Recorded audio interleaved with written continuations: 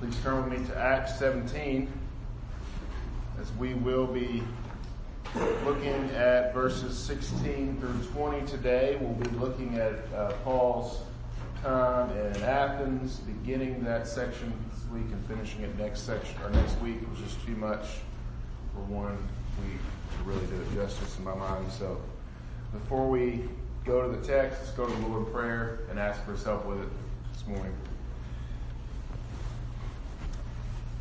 Father, as we come to your word, we pray again that you would open our hearts and minds to hear it. Many times we close those things on purpose because we don't want to hear the truth. The truth oftentimes hurts.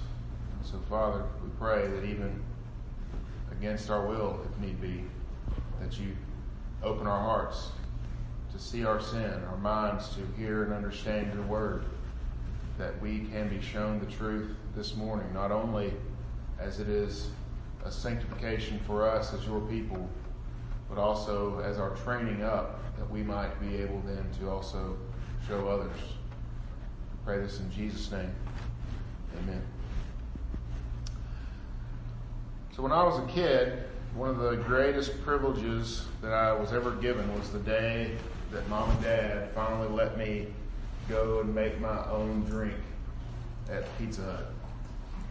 You know, because back in those days it was a really big deal because all the drinks were like behind the scenes and you couldn't go and just make your own beverage in any restaurant. Pizza Hut, you always could, and they had those tall, clear red plastic cups, you know what I'm talking about.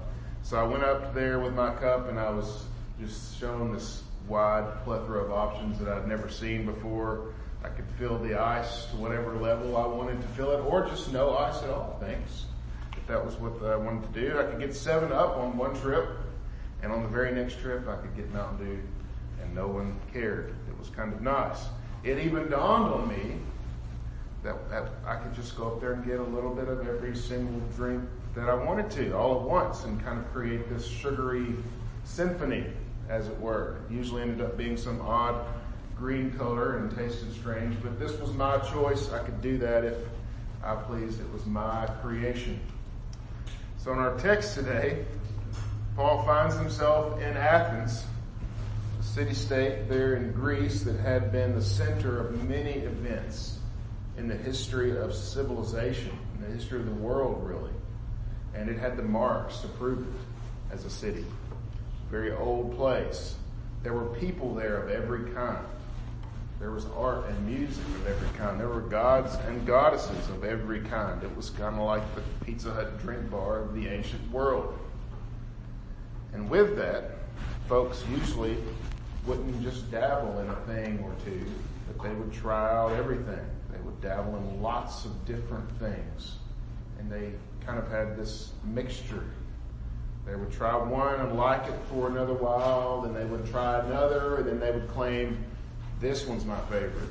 And they would go on to another one. They would just keep on going. Does that sound familiar? In many ways, our own modern culture is just like that. Lots of flavors, lots of different tasters, trying everything and nothing all at the same time. And in the midst of that, we have the truth of the gospel, an anchor in a time of chaos and confusion. We'll be spending 2 weeks looking here at Paul's time in Athens. We could spend a whole lot more, but 2 weeks is going to have to be our limit.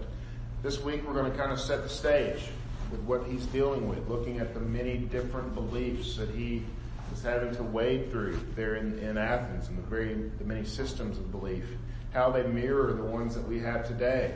And next week we're going to see how Paul addresses them, and then how we should do that as well.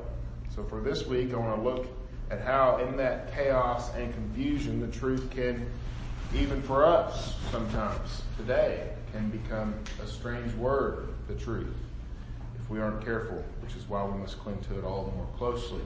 So I want to consider our text in 3 points: the motivation of Paul, the beliefs of the people, and the question of yesterday and today. And so with that, please stand with me as we read from God's Word. Acts chapter 17, verses 16 through 20. Now while Paul was waiting for them at Athens, his spirit was provoked within him as he saw that the city was full of idols. So he reasoned in the synagogue with the Jews and the devout persons, and in the marketplace every day with those who happened to be there. Some of the Epicurean and Stoic philosophers also conversed with him. And some said, "What does this babbler wish to say?" Others said, "He seems to be a preacher of foreign divinities," because he was preaching Jesus and the resurrection. And they took him and brought him to the Areopagus, saying, "May we know what this new teaching is that you are presenting? For you bring some strange things to our ears. We wish to know, therefore, what these things mean." Amen. This is God's Word. You may be seated.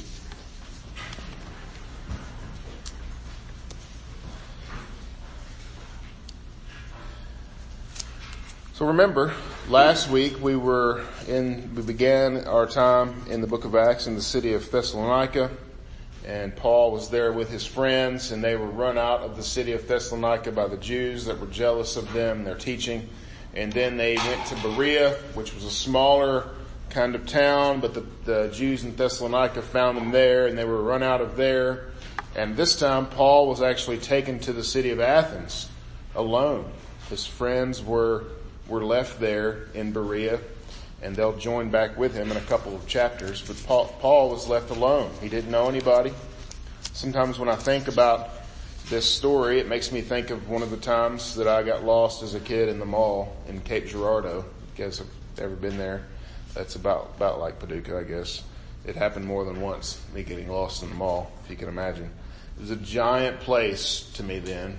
This big old building with lots of different shops and people and odd things. You had everything from like the Christian bookstore to Spencer's Gifts, which wasn't the Christian bookstore. Just a wild assortment of things, not knowing where to go or who to talk to, and just kind of wandering around trying to find my mom, because I had this just ability to get lost just about anywhere I went.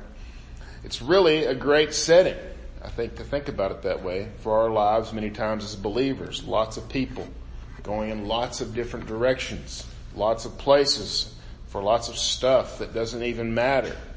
The gospel is the only thing really that can cut through all of it and remain the clear and present truth in our lives. It gives us direction. It gives us purpose. So that brings me to then the motivation of Paul. Look with me at verse 16. Now while Paul was waiting for them at Athens, his spirit was provoked within him as he saw that the city was full of idols. So Paul, walking through the city of Athens, never probably been here before, goes through Athens. If you look at pictures of Athens in the ancient world, just pretty incredible. All the just beautiful art and big buildings and the way the city was laid out. It's just fascinating. Athens was about 100 years removed at this point in their history from being sacked by Rome, and Rome completely leveled it, or nearly completely leveled it. They left things like the schools, because they were very impressed with the schools there in Athens. They left the places of worship, because Rome really, what they did is they just came in and they kind of integrated the Greek pantheon into their own and they just changed the names of the gods, and they had their own gods intertwined with that. So there was this nice mix of gods. And since much of the world now was very loosely connected because of the expanse of the Roman Empire and all the infrastructure that they built associated with that, people from all over were now coming to these centers of culture like Athens. And in Athens, they were given the freedom to worship however and whomever they wanted to, which was a different thing in Athens. Before, in ancient Greece, they were not allowed to do that. But now, because of Roman occupation, all these other gods and people and places, they were all allowed there. So this created this real hodgepodge of gods and rituals, really not unlike any major city that we have today. Just a whole lot less concrete, more marble and that sort of thing, but very similar. And as Paul is walking through the city, like walking through a mall, all these different shops, here are all these different gods and all these different idols. So what did he do? Verse 17. So he reasoned in the synagogue with the Jews and the devout persons in the marketplace every day with those who happened to be there.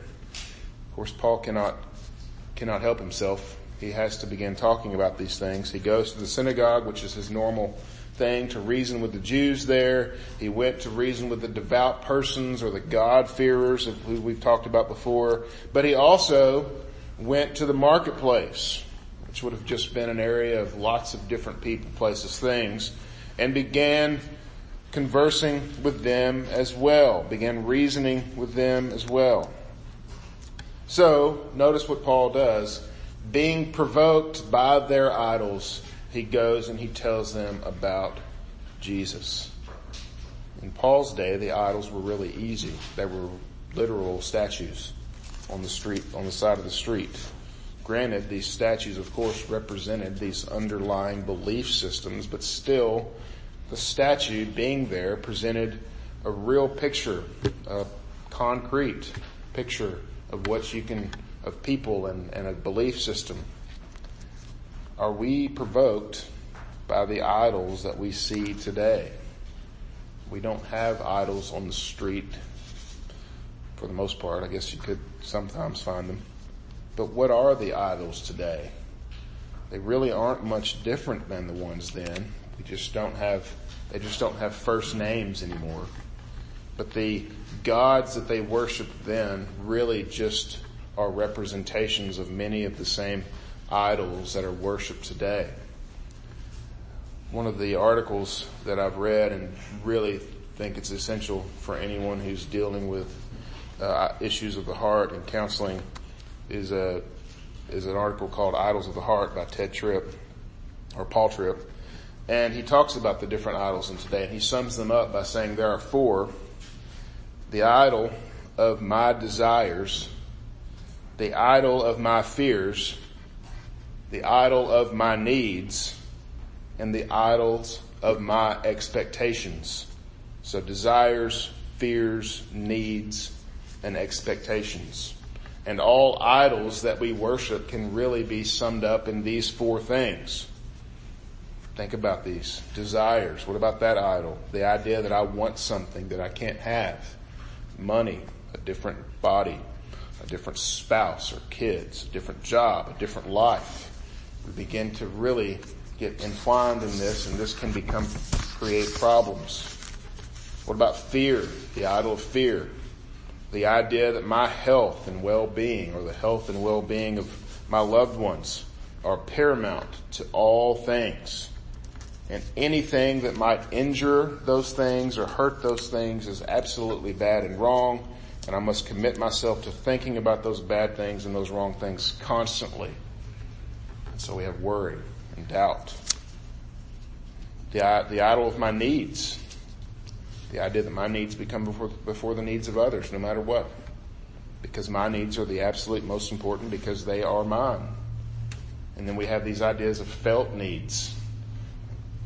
We say, I need this a lot. What do you mean by that? What about the idol of expectations? This is a big one.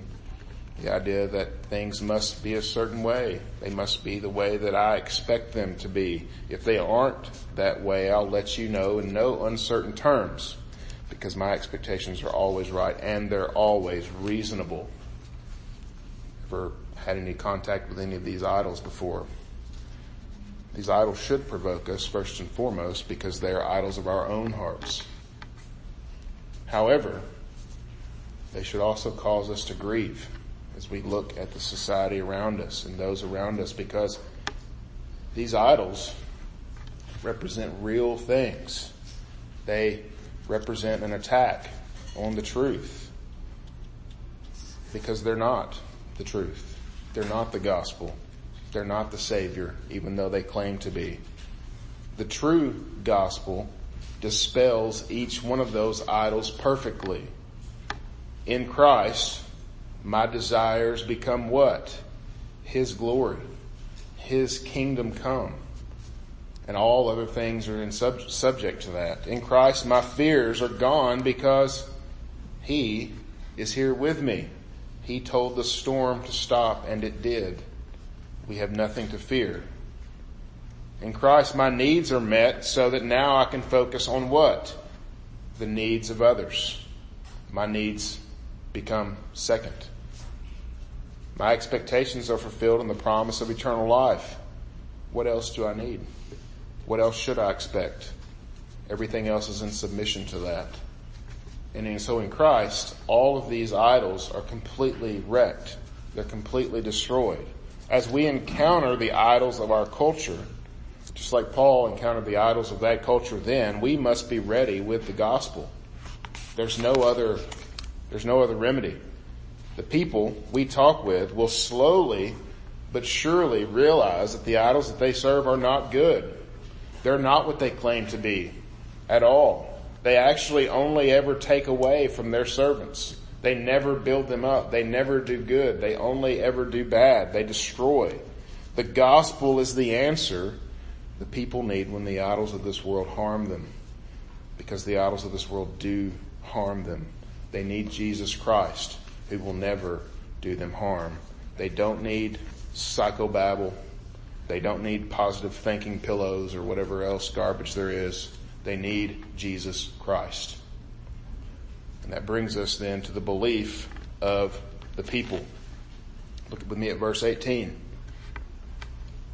Some of the Epicureans, these are the people that he met there in the marketplace. Some of the Epicurean and Stoic philosophers also conversed with him. Some said, "What does this babbler wish to say?" Others said, "He seems to be a preacher of foreign divinities," because he was preaching Jesus and the resurrection. Now we have to understand a little bit about what's going on in the marketplace. The marketplace was this uptown place. It was a place where you went not only to get bread and milk and that kind of stuff, but it's also where you went to hear what was going on, to hear what the thought of the day was. And so you kind of have these snooty people walking around listening and wondering what people are and who they are and trying to gather up all these ideas. And so you kind of get a picture of that here with verse 18 of what's going on, who Paul is coming in contact with. Notice the different people that are there. I think you'll see that they're just like the ones that we have today. First, we see this word Epicureans. Maybe you've heard of that. It's a philosophy founded by a Greek man named Epicurus. Pretty easy. The basic idea behind Epicureanism is that pleasure, the pursuit of pleasure, the pursuit of feeling good, is the absolute key to happiness. One should not be tied down by anything that would cause you difficulty in any way. If there's anything or any institution that would somehow cause you displeasure, you should avoid it at all costs. Things like religion, marriage, family, government. Push them all away, any institution, because pleasure above all things. Pleasure was, of course, then self-defined. And one should live how they see fit in order to gain that pleasure. So you can imagine all the directions that would go. Its followers also sought to avoid pain at all costs. So it wasn't like full-on hedonism, because full-on hedonism has this balance between pleasure and pain constantly. But it was a refined, fancy version of hedonism. Obviously not too hard to make a connection here with what we see today. Epicureanism is alive and well today, though many of the mental pleasures the Greeks sought, and they would have said not so much physical, but the mental pleasures,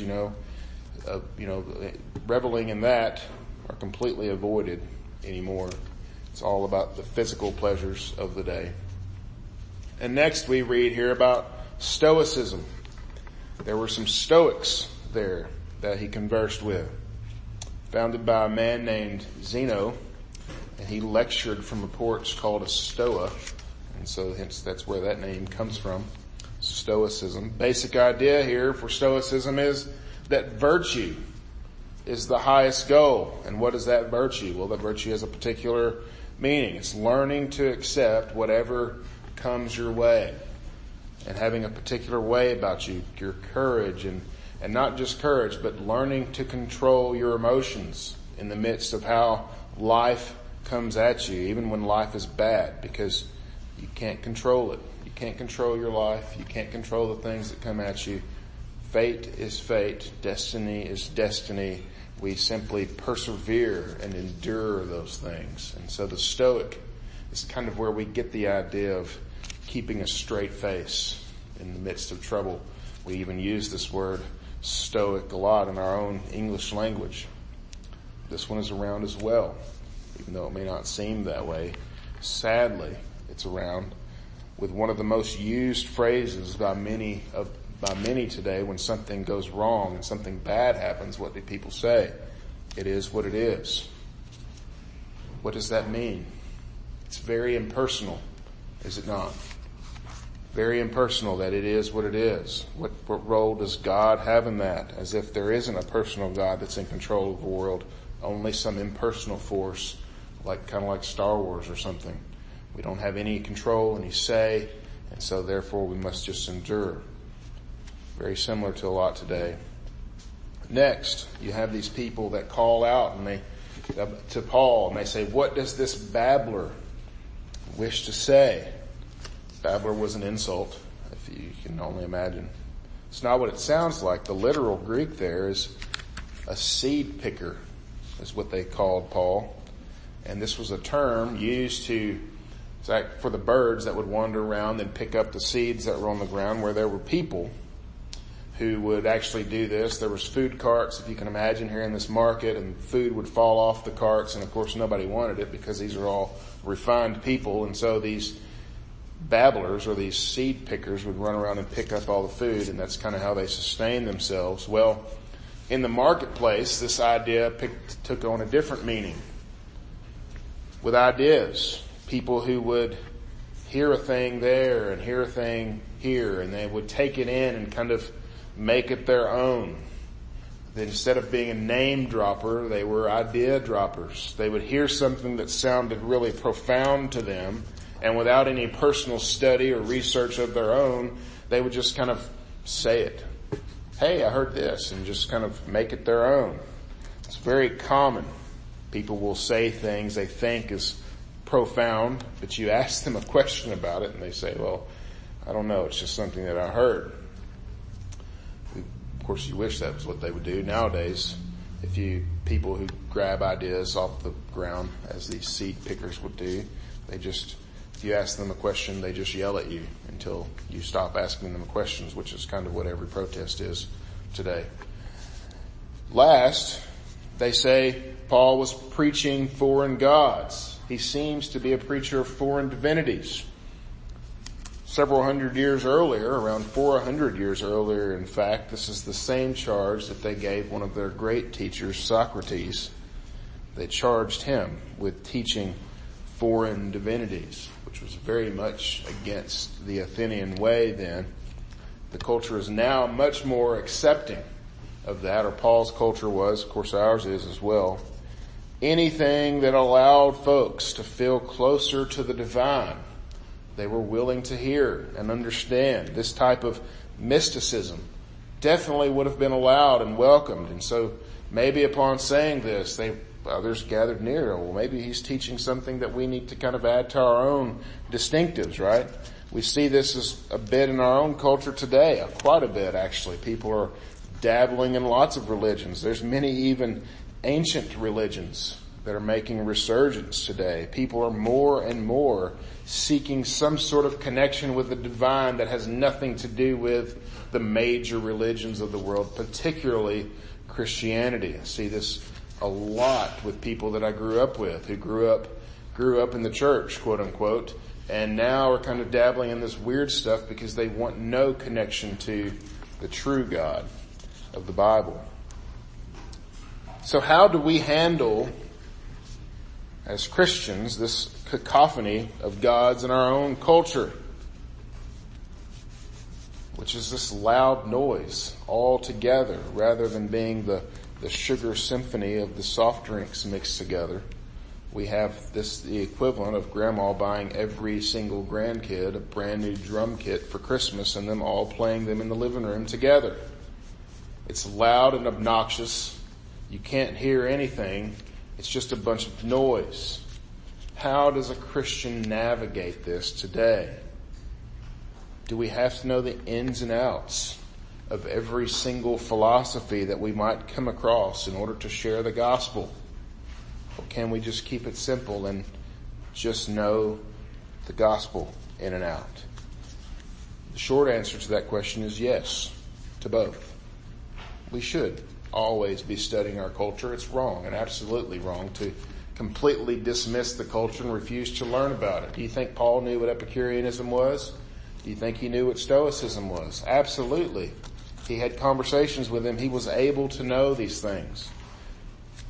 But in the end, what did Paul specialize in? What did he keep close? He preached Jesus Christ and Him crucified and resurrected to those people. And that is what he needed, and that is the only thing we need. Notice at the end of verse 18. He seems to be preaching a preacher of foreign divinities because he was preaching Jesus and the resurrection. Why were they saying these things about him? Because he was preaching the truth of Jesus Christ. He was preaching the resurrection there in the marketplace.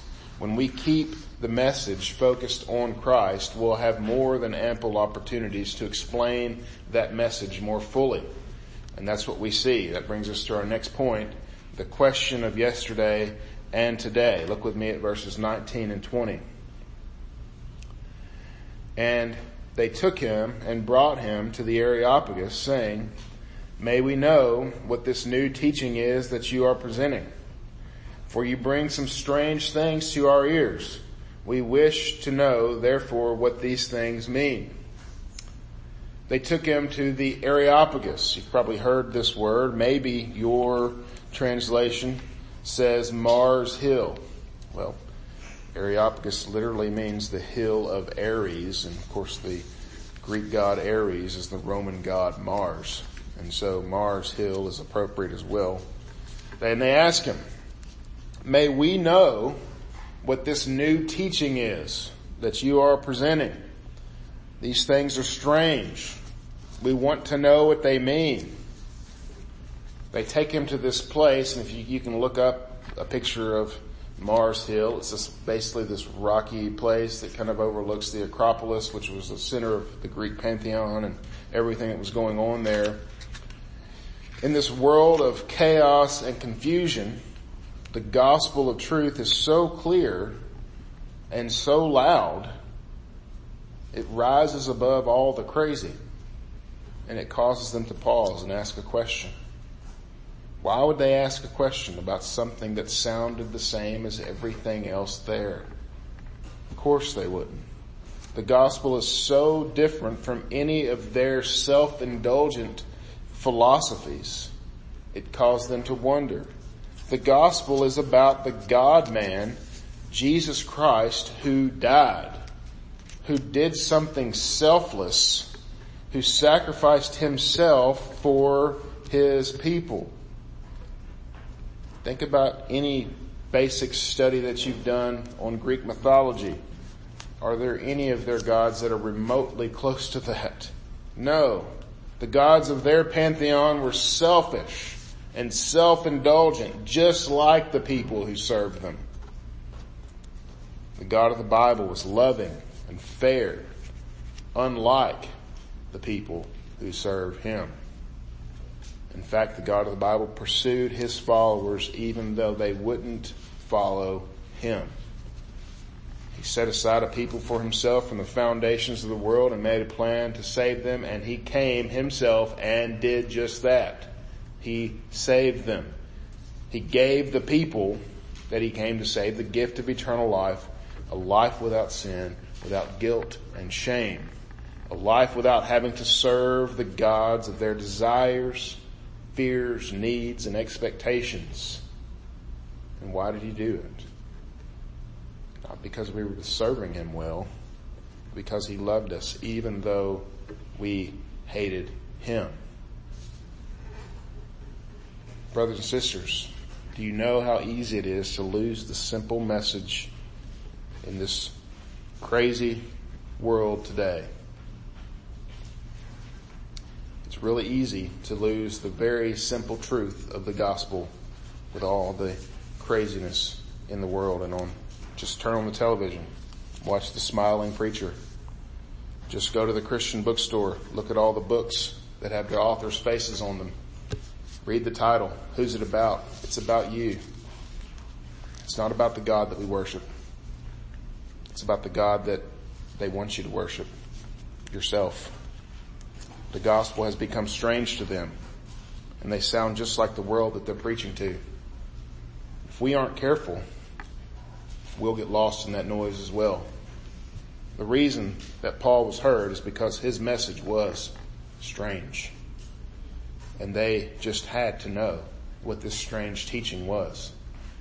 And Paul uses that opportunity to preach a very clear message of the gospel. Here at this church, here at Redeemer, we are committed to teaching and preaching the strange message of the gospel of Jesus Christ, that Jesus came to save sinners, and we are those sinners. And he intends to save more. Therefore, we keep preaching that message from the pages of his word, and we will continue to do so.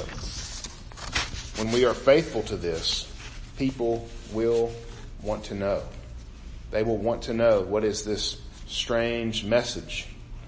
When we are faithful, when we're talking to folks, they will listen because our message is not what they think it's going to be. They will say, "That is strange to my ears. Tell me more."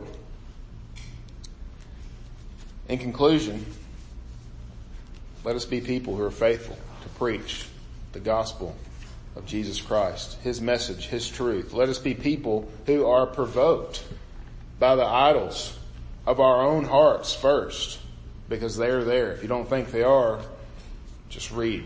They are. We need to be provoked by the idols that are around us in the hearts of others, not in an anger way, angry against those people, but in a grieving way.